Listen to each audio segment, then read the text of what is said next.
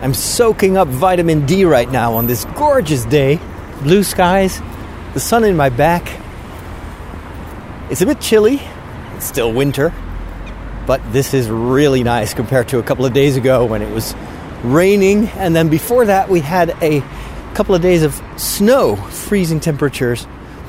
Nothing, of course, as bad as in some parts of the United States right now, Canada, where it is colder than it's ever been. But I'm glad that most of the snow is gone now, and that the sun is back. I'm really longing for springtime. I don't know about you, but I can't wait for temperatures to go up again, and especially for the sun to get stronger again. It affects my mood, it affects my energy levels, and even though I've been taking some extra vitamin D supplements throughout this winter, the real deal, you can't replace that with supplements. So I'm glad to be recording this episode of The Walk in my old neighborhood. This is where I used to live, and I'm heading for the park where I've recorded countless episodes of The Walk. Lots of people on bikes. When the weather is good, the Dutch want to step on their bike. We are the country with the most bikes per inhabitant. We have more bikes in the Netherlands than people.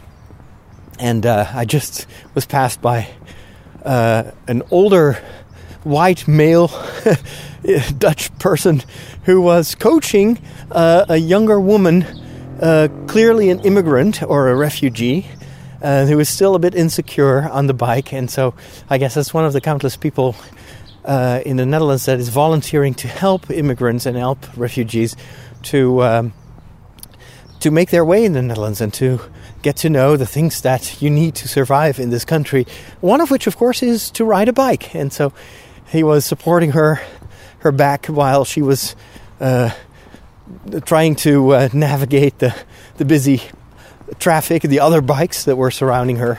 And he was coaching her in English. And I love it when I see that, when, an older generation helps a younger generation. That's already great.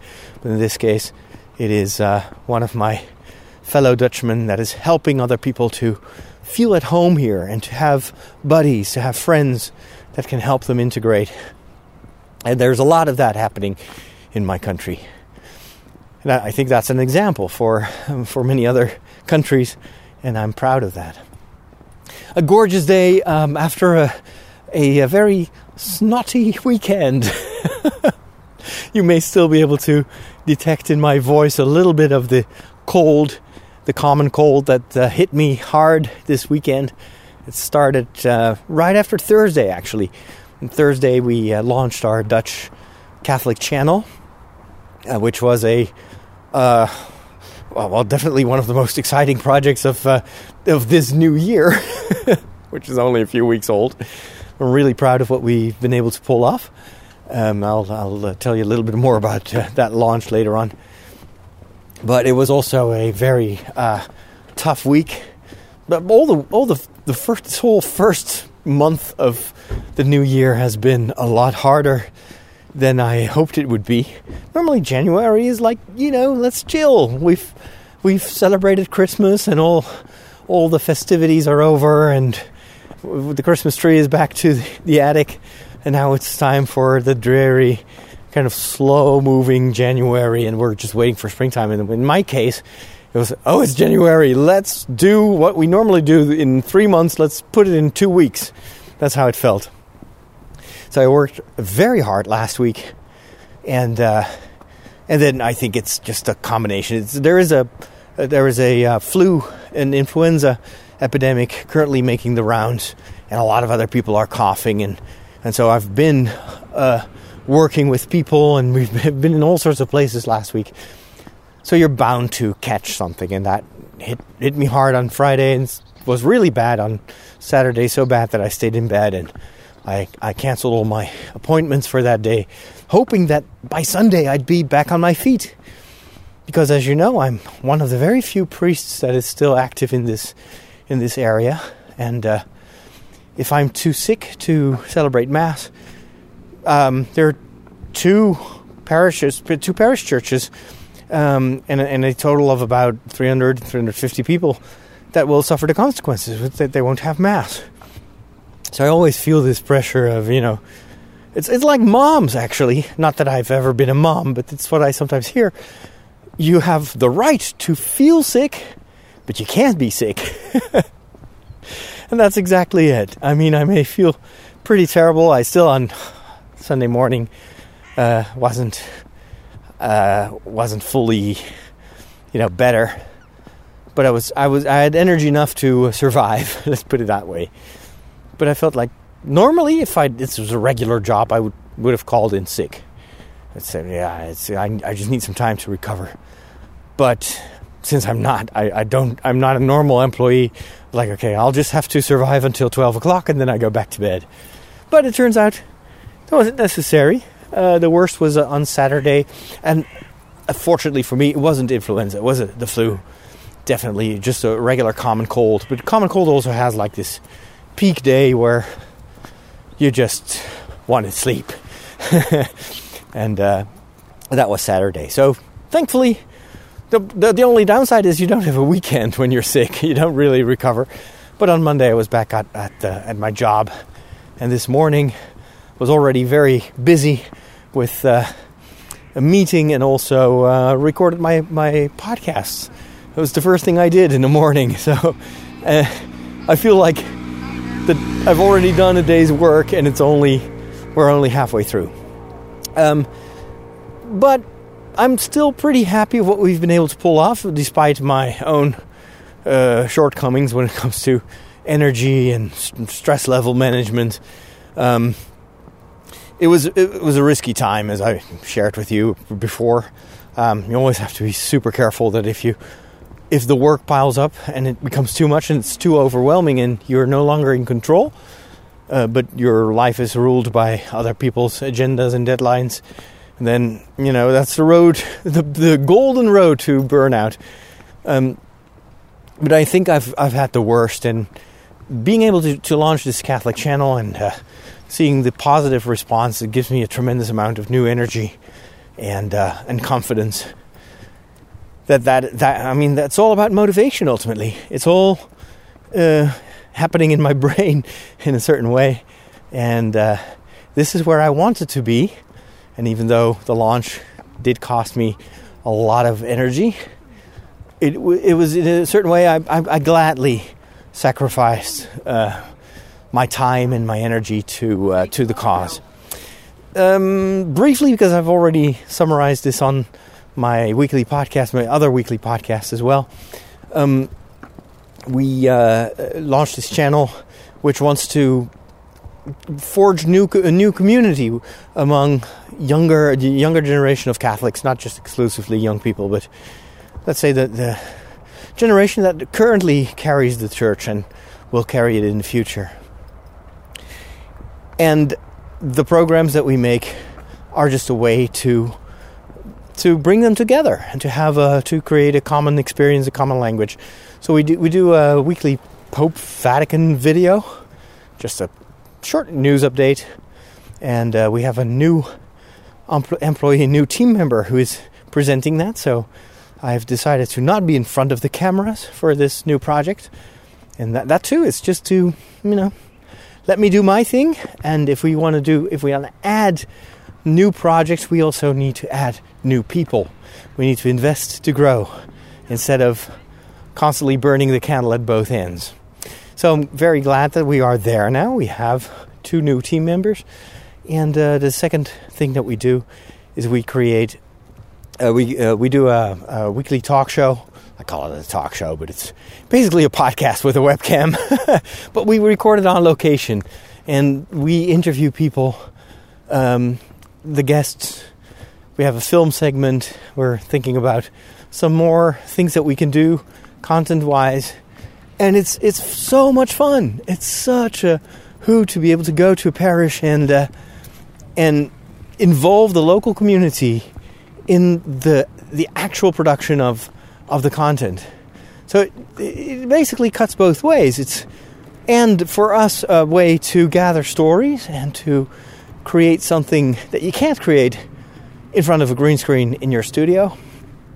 And the second advantage is we can involve the local parishioners, and they can help us. They can, if they love what they see and they want us to continue, then you have a very good proposition for them to become a member of the community that supports us also financially.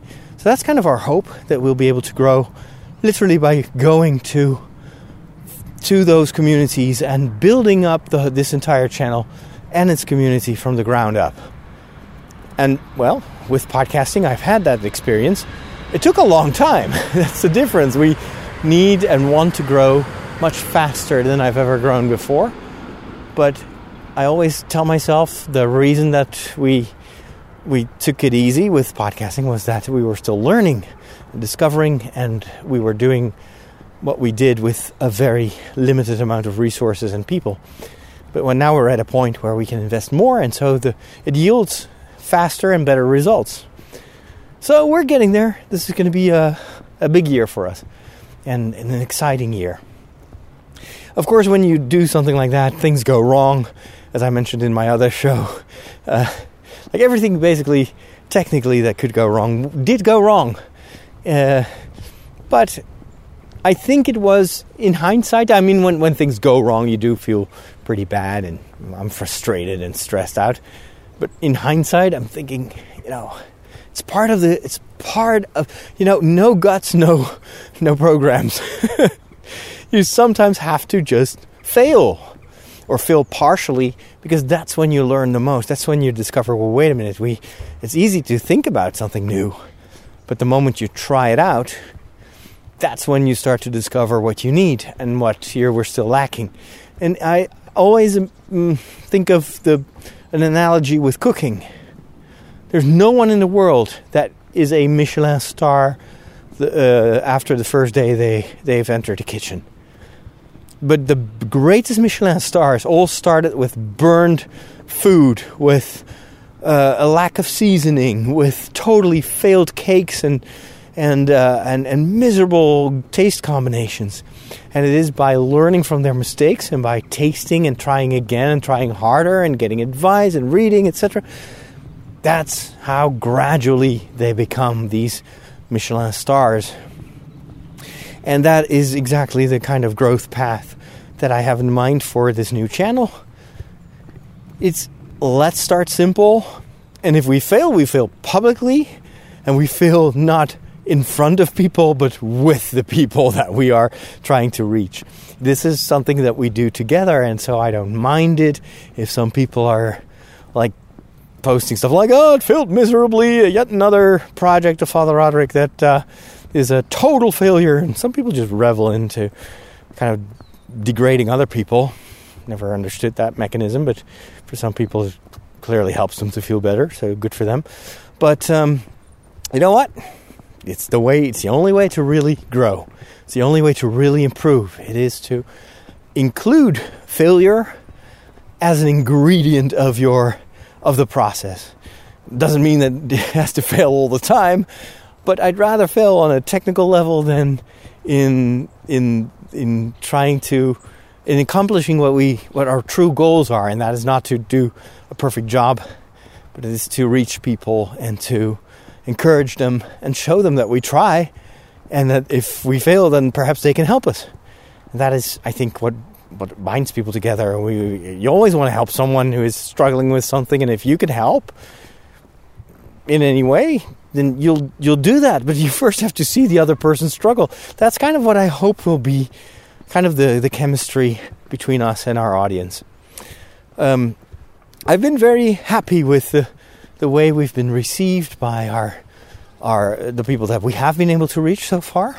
Let me turn left. By the way, I'm walking in the park, forgetting to describe my surroundings, but it is still a winter park. There are no leaves on the trees. There's just a few ones here that just are too strong to survive the cold. It's mostly plants. But the trees will take a while. It will take a couple of months, I think, before this starts to blossom again. But what was I saying? I don't know. I don't remember. You gotta jump. You gotta start. And people were very enthusiastic and encouraging, and this is definitely something that we don't have in my country and in this part of the world. And I hope that we can still always, that we can do both that we can bring quality information and that our quality over time can compete with other entertainment and information that is out there. So I do think we have to push ourselves to do the best we can. But on the other hand, much more important, that we kind of stay in the middle of things, and that we never become frustrated or sour or bitter or vindictive or choose a camp or whatever. What I'm happy with is that with our current team, we all know exactly why we do this, and that motivation is not to make programs, but our motivation is to encourage people and to hear their stories. And you make more friends by listening to someone than by telling someone something. And that is exactly what I hope that we can do in everything that we do. So our first attitude should be, can I serve? Can you help me? Can you help us? Instead of the other way around. And if you help us, then we can learn from that and spread that around. And hopefully that's what we need in the church. In dire times, in difficult times, when everybody starts to become insecure, there is the risk that you become bitter, or you conjure up a common enemy, and you get this combative attitude. But that usually doesn't really work. It does give you a little boost of, I'm still standing strong and I'm defending my territory. But if you're defending your territory in a losing overall battle, then that's a very, very frustrating experience. And I'd rather be, we're in a difficult situation, but in every dark moment there is also light. In every disaster there are always helping hands and people that care for each other. And ultimately, isn't that what matters? Rather than the overall success. Success and failure are always relative. Especially if you look at the history of the church, we're talking about centuries. So how can we say that everything will end and that this is a big failure and we'll never... We don't have a future anymore? I'm always thinking, well, who knows? Perhaps 50 years from now, this was just a temporary, transition time. Or, World Youth Day showed us that even though in our countries perhaps churches and faith is having a hard time, but in other parts of the world it is stronger than ever, and it's really empowering people to not only come together, but to change their country and to change their culture. So that's all a point. You can't really judge history from the point of view where you currently are. And it doesn't really matter, because those are usually processes that you can barely influence. What truly matters is how do you deal with a situation like that? Or not only how do you deal with the situation, but what do you do when you're in a certain given circumstance, which is really oftentimes a given circumstance. You can't change it. I can't change the fact that my diocese is losing churches faster than I'm losing hair on my head. And I can't change the fact that we only have a very limited, I think we have about 25 active priests left. Or we're getting there, so that means that, at least diocesan priests, it means that we go from 340 parishes when I was ordained to 25 parishes perhaps in a few years from now. I can't change that. I can't fix it either. That's an illusion to think that you can fix that. But what I can do is, given the circumstances, how can we build something? How can we help each other? How can we live out our faith? There's no moment that Jesus is with his apostles and turns around and is like, dudes, I'm quitting this. We've been walking around for several weeks now. We're still the 12 of you. Yeah, whenever I do like a miracle, a walk on water and multiply bread, then we have a few thousand of people. But as soon as there's no new miracle, they're back home, and what good is that? No. What matters is what he does. He doesn't count. He doesn't calculate. But he's helping people. He's healing them, and he's reconnecting them with God and with the community. That's it. that's what the apostles did. They didn't have, of course they had a certain ambition and a certain desire and hopes and whatnot, but they just did what they did, and then from then on, the next generation took it over, and they added to it, and then that's what ultimately brings us to here. So I'm perfectly glad to play a small part in this, but I would only be super depressed to think that everything depends on what I do. And that's, of course, never the case. Also in other circumstances in life. What you can do is to try to do everything you do with a great heart, with love, with courage, and persistence. And then that in itself is already something to be thankful for, that you can do that. And if that's it, well then that's it. I've been reading a book, which may surprise you because of the title. It may surprise you that I'm reading it. It's a very popular, like a number one bestseller in a lot of bookstores and on airports, etc. It's The Subtle Art of Not Giving an F. And then, of course, the F stands for the F word. And, normally not a book I would pick up, but I heard good things about it. Always eager to learn, so I'm reading this book. And it is not a self-help book, and it's not even about what the title says. The Art of Not Giving a Bleep.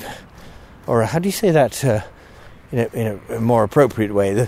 The subtle art of not giving a fig. Isn't that what they say? Anyway.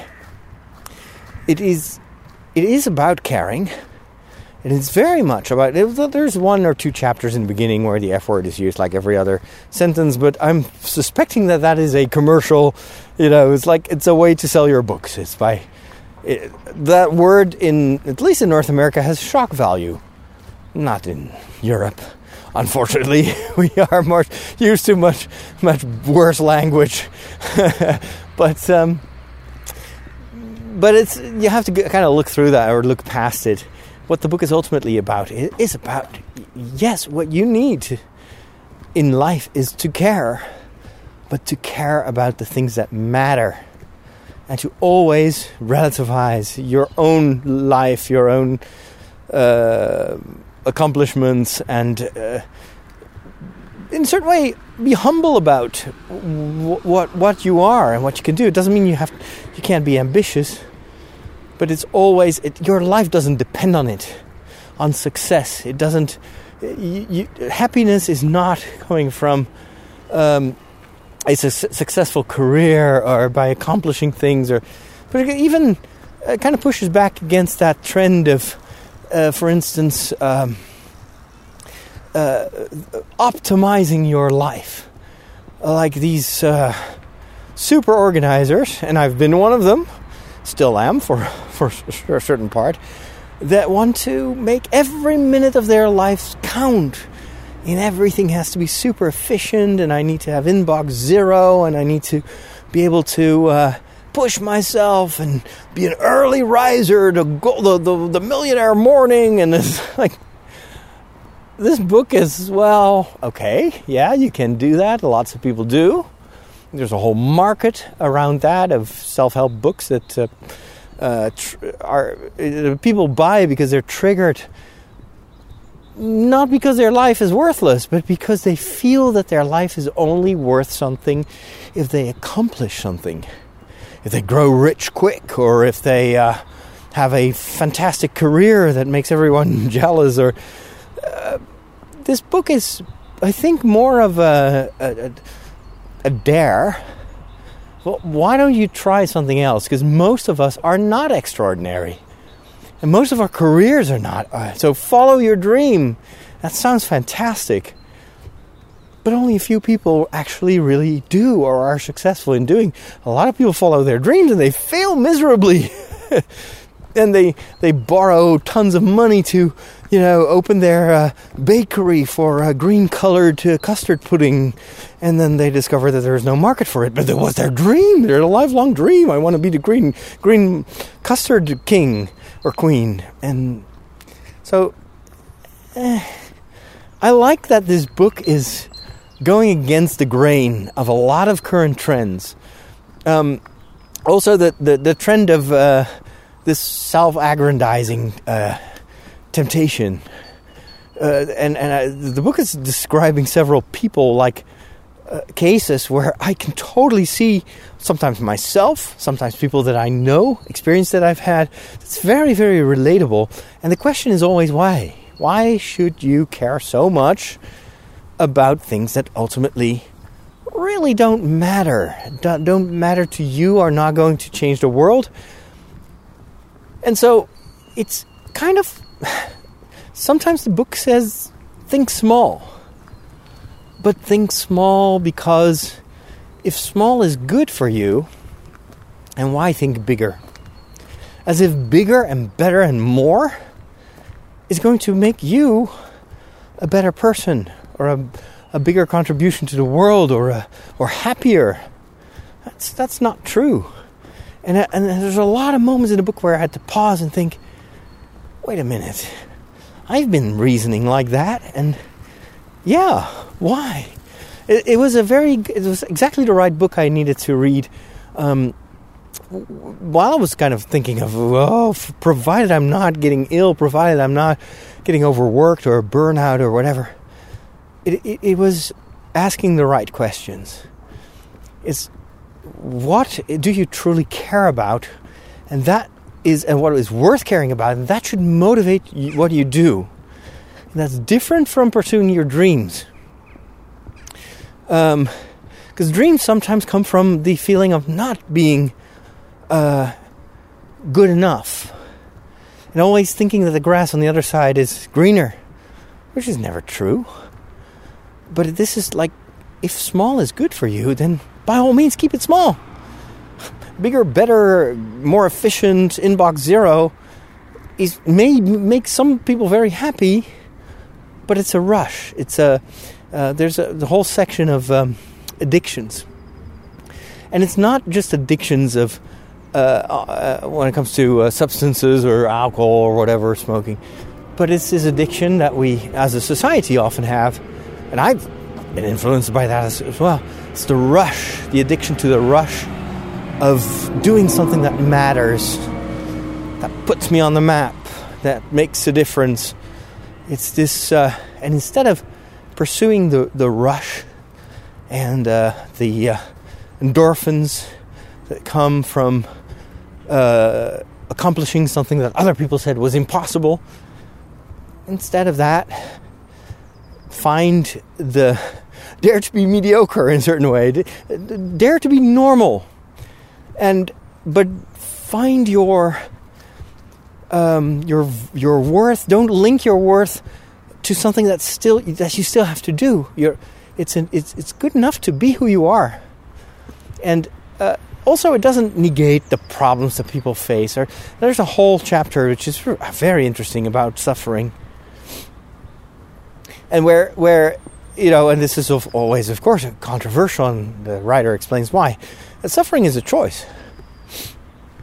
That, of course, is a very insensitive statement. Suffering is a choice. Well, of course, there are a lot of people that suffer with and have hardship, and he acknowledges that, and it's outside of their control. So but oftentimes we suffer because we're looking at a situation from the perspective of, but I want something else. I have a right to have something else, and we suffer unnecessary because we choose the wrong perspective. We feel that we're not remunerated enough. We don't, people should acknowledge my work, my hard work. I need to be validated. And we feel basically that we are not loved enough for who we are and what we do. And we think that if only people would see how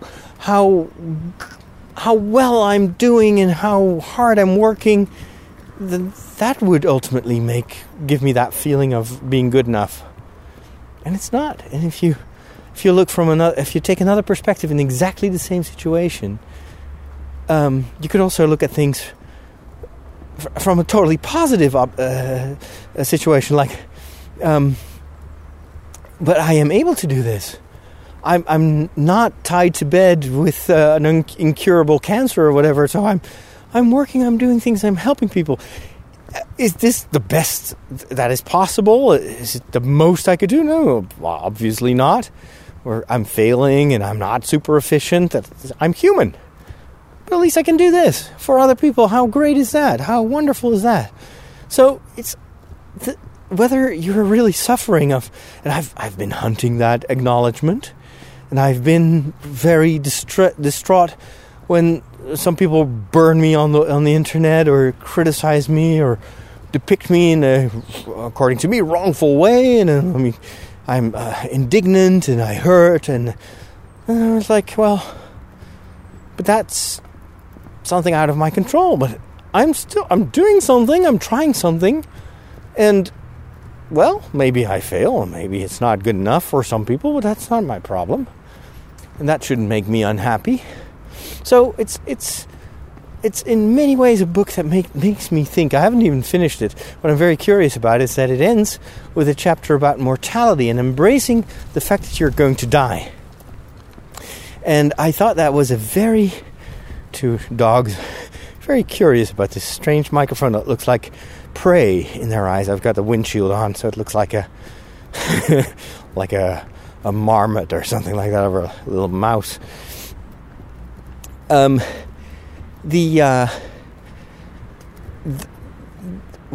I lost my train of thought. Now I'm thinking of dogs. Two cute dogs. Anyway, the last chapter is about mortality, and that's rare in a society, in a culture that tries to evade the topic of our own finite existence.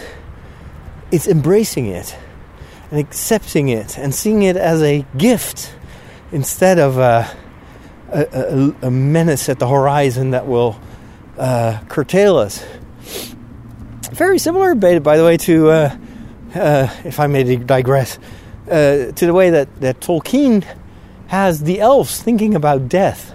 The mortality of man is a gift from Ilúvatar, which is the god in Middle-earth, instead of a deprivation and a disadvantage over elves. And then I'm curious to see what this author will write about that.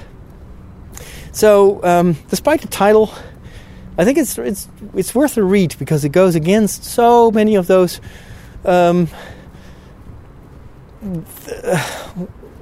the things that you hear a lot, the motivational speeches and it asks, I think, very valid, good questions about what will truly make us happy. There's a lot in there that I recognized, that the things that I've been doing and pursuing. I also recognize sometimes other people in it, and what I like about the book is that it is never telling me like that is wrong or that, but it just thinks it through. Is that truly what you're caring for? Or should that be one of the things that deserves the subtle art of giving a bleep? And those are good questions, and those are actually also, in a certain way, religious questions. It's the way that I think St. Francis, for instance, looks at his past life, all the things he cared for, the acknowledgement of his father, the success of the business, how many girlfriends he could score, the number of parties that he could attend, and then he realizes, you know what, this doesn't make me happy. And I see these old guys in the woods, and they're called hermits, and they have nothing. They don't even clothe. they just live in these grottos and somehow they seem to have a better life than I have, because I'm constantly wanting and I'm constantly needing more, and I don't have that inner peace that I see with these hermits. And so he starts to emulate that and imitates it. And in a certain way, the moment that he stands in front of his father and takes off his clothes and is embraced by the bishop is the moment that he actually says, I want to be hermit. And in a way, he has been a hermit. More than that, though, but it's one of those moments where St. Francis, I think, asked himself the question, what do I really care about? And all these things that I thought were going to be are going to result in a fulfilling life are leaving me empty. So what is really worth giving a Francis about? Anyway, so those are good questions to keep in mind when you're pursuing new dreams and ideals, and it's definitely what I'm doing currently has been my dream. But the moment I started to become really unhappy was when I got too fixated, I think, on the success and the immediate success of things, and the kind of the triggers of people liking and supporting, and if that doesn't happen right away, well, if you only build your fulfillment, your self-worth on that, and that's not going to be a good way forward. So that book came at the right moment, I think, for me. What else is happening right now? We are learning hard from all the mistakes that we made. So next Thursday we have this upcoming Thursday we've got another live show that we're going to record. We decided to record it semi-live. So it's going to be live with people on location, but I'm first going to record it, and then I want to be able to do some editing or have someone edit it and make it look good. It is a little bit more of an investment, and currently we really don't have the resources for that, but it is a small investment, and I think the advantage of investing a little bit more in help with the technical side of things, can make me free for more creative endeavors, other creative endeavors. Always stay in your zone of excellence in a certain way. Do what no one else can do, and you can do really well. That's what I try to do, without, counting on that to make me super happy. Perhaps my zone of excellence will sometimes yield less excellent results, but it doesn't matter. It's important that I try, and that way. So that one of the things that I currently do is I'm making a wish list of stuff and people that I need, and it's a big wish list. Like doing a talk show with a webcam, bad idea, but it's the only thing we can afford because I need the Canon 80D for my television work, and I don't want to experience again what I experienced on last Tuesday, which was crazy. We had a bit of a problem with finishing a number of TV shows before the winter break, and so I was counting on having some time off. Didn't have time off ultimately, or very little. And then when the new year began, we had the new channel that was around the corner, and we made this planning for the TV episodes months in advance, with a lot of hopes that we would be in a better place than we actually are. And so there was this deadline looming on the horizon for 2 more episodes, or 3 more episodes that we had to produce before we could get a little bit of a break. And so I'm constantly, okay, what can I do? We need to work simple, efficiently, but still, it's got to be a good story. And it's winter, the weather is lousy, nothing is happening. There were no easy stories to tell. So, via a number of like a bit of Googling and then looking at some stuff, I finally find this guy who is a permanent deacon, retired, lives with his wife in the north of the country, and is a puppeteer and a poet and a writer and a storyteller. And I gotta go just interview this guy. This is a very, very... He does these theater plays about the life of saints, and tells all sorts of, not just religious stories, but all sorts of stories. Very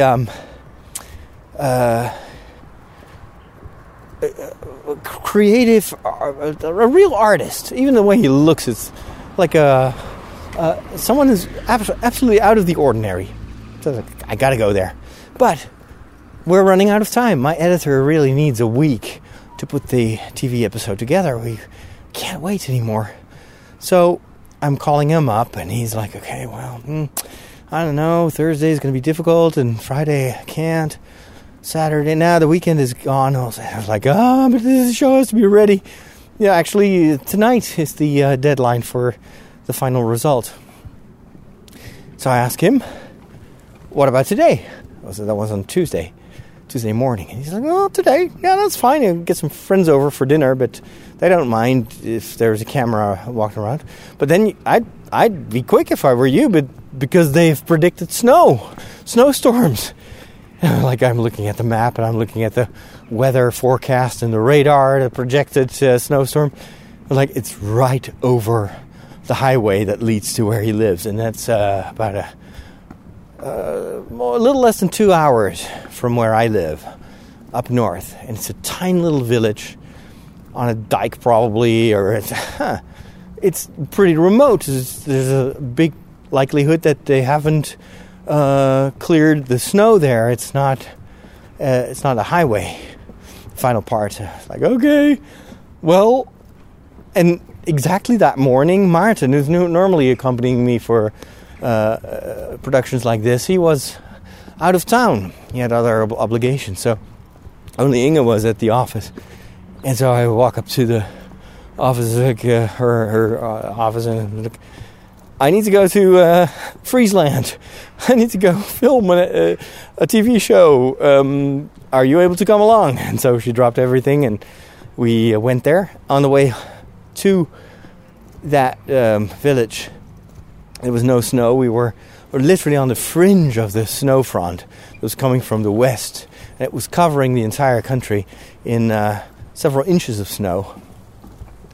And so the moment we arrived, it started snowing, and there was already snow in that village when we arrived, but it looked beautiful. It was this fresh snow, and so okay, this is a given situation. I have no idea if we're going to be back alive, but I'm going to take advantage of this to tell a story, but to give it the atmosphere of a beautiful winter village in the north of the country. And fortunately for me, that Peter was his name, the poet, puppeteer, a wonderful guy, also a very friendly wife, also artistic, and just a fascinating interview. And he showed me his puppets, and we went to the upstairs, the attic, where he creates his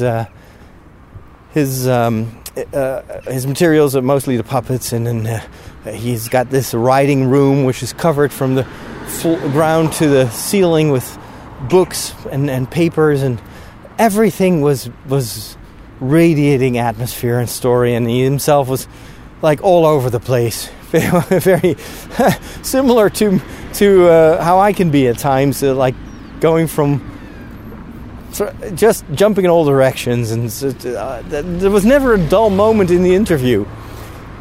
And so when we wanted to go back, it was around 5, I think. So we it's just one of those moments where everything just flows. I didn't really have to work. I just followed what was happening, and that was the story. And so in, I think, 2.5 hours, we had everything. I felt confident this is enough for a TV show. So we then went home. But then the snow had already covered most of the Netherlands. And fortunately, traffic was very careful. Everybody was driving in a slow speed.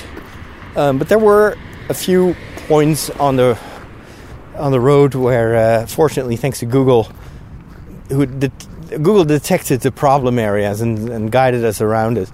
But it did take several hours to get back home, and there were some moments where I was like, okay, this is very slippery. That's always when I'm glad that we have guardian angels. I don't know if my personal guardian angel has snow shoveling abilities, but perhaps they called some extra personnel up there in heaven. But we did arrive safe and sound. But it was an exhausting day, and it absolutely did not budget for that kind of work. And then that was followed On Wednesday, I tried to take it easy, but on Thursday, just so much stress, so much work. That was too much. But it's over now, and it's kind of like a one-time investment. And for the next couple of weeks, I have 2 more TV shows that I'm working on. One, and this also has to do with limited means and limited budget. We're trying to free up some budget for the for another project that is linked. I was almost going to divulge what it was, but it's still a secret. But for another project that I'm going to do for the same company, for the same TV company that I work for. But we need to reallocate some of the budget that was reserved for the TV show. So I'm trying to find easier ways to produce some episodes. And one of them is I'm going to take material that I've already filmed in Italy, and I'd already edited that content into a TV show about Saint Valentine.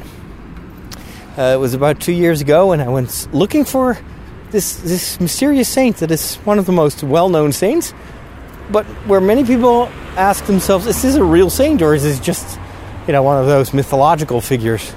And there's a lot of nonsense on the internet, and if you look for YouTube videos about Saint Valentine, you see basically mythology. Has nothing to do with the real Valentine.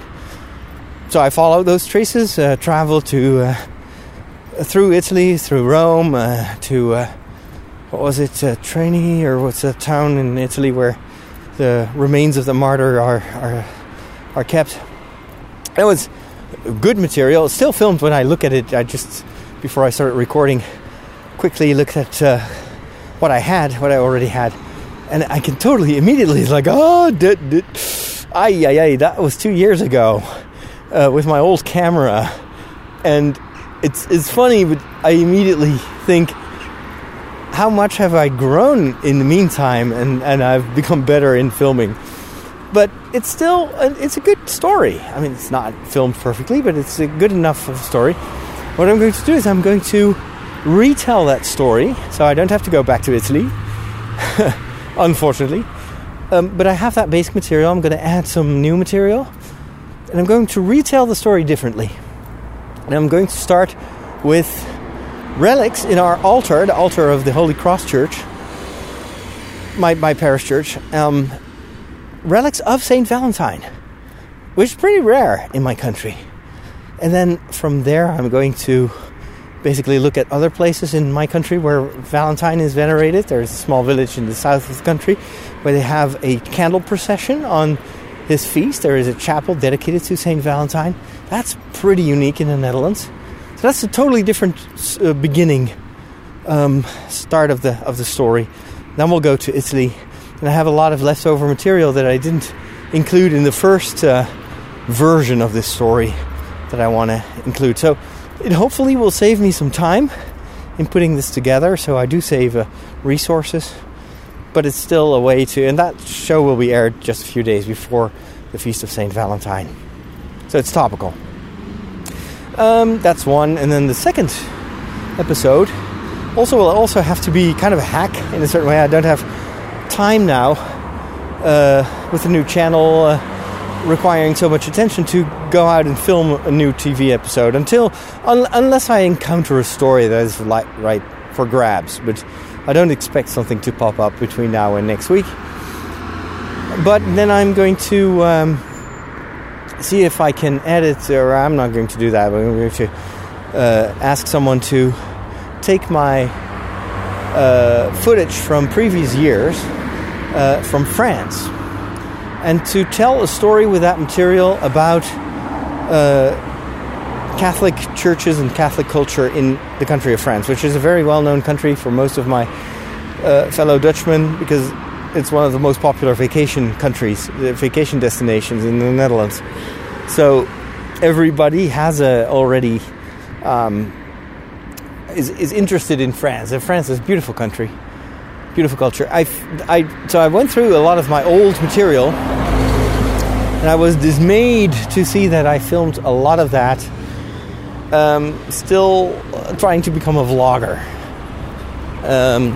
And so there is a ton of vlogging style filming going on, and also commentary on camera in English. And it's time and again, it's like, hey, I'm Father Roderick, the Geek Priest, and you're watching my vlog, and please subscribe, leave your comments.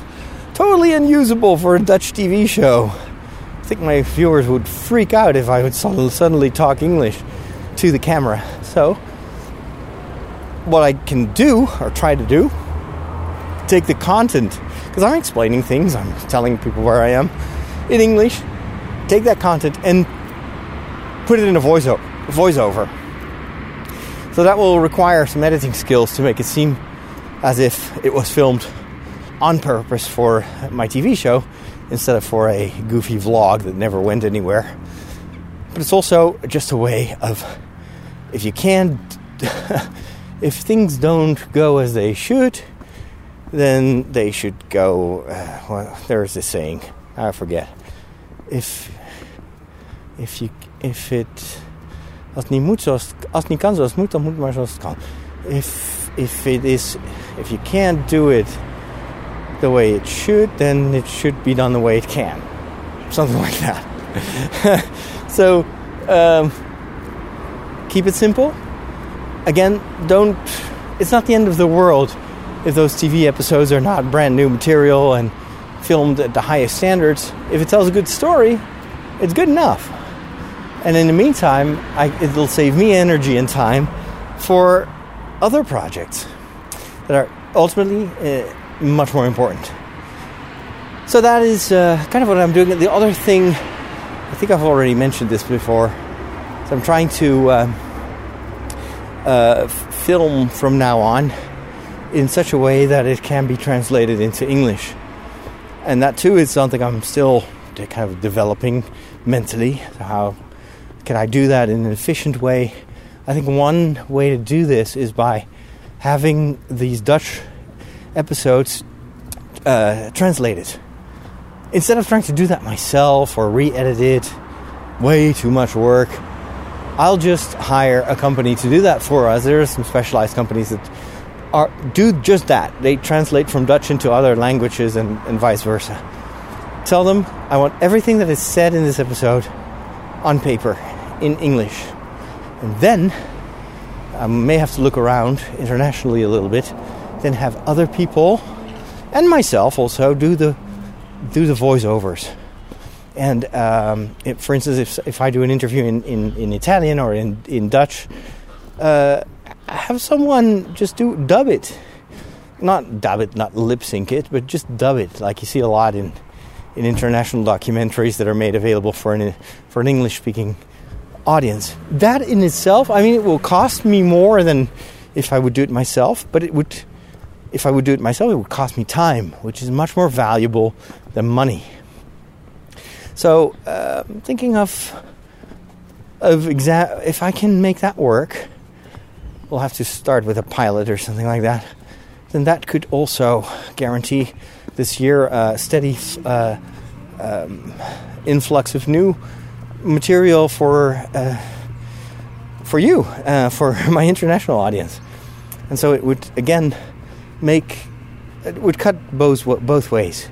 With the same effort, we can reach more people and do more without it costing more than a little bit of extra money. Money is never the problem. Time is. Resources and talent is. So that's what I'm currently working on. And it's also because the sun is shining, feeling good about it.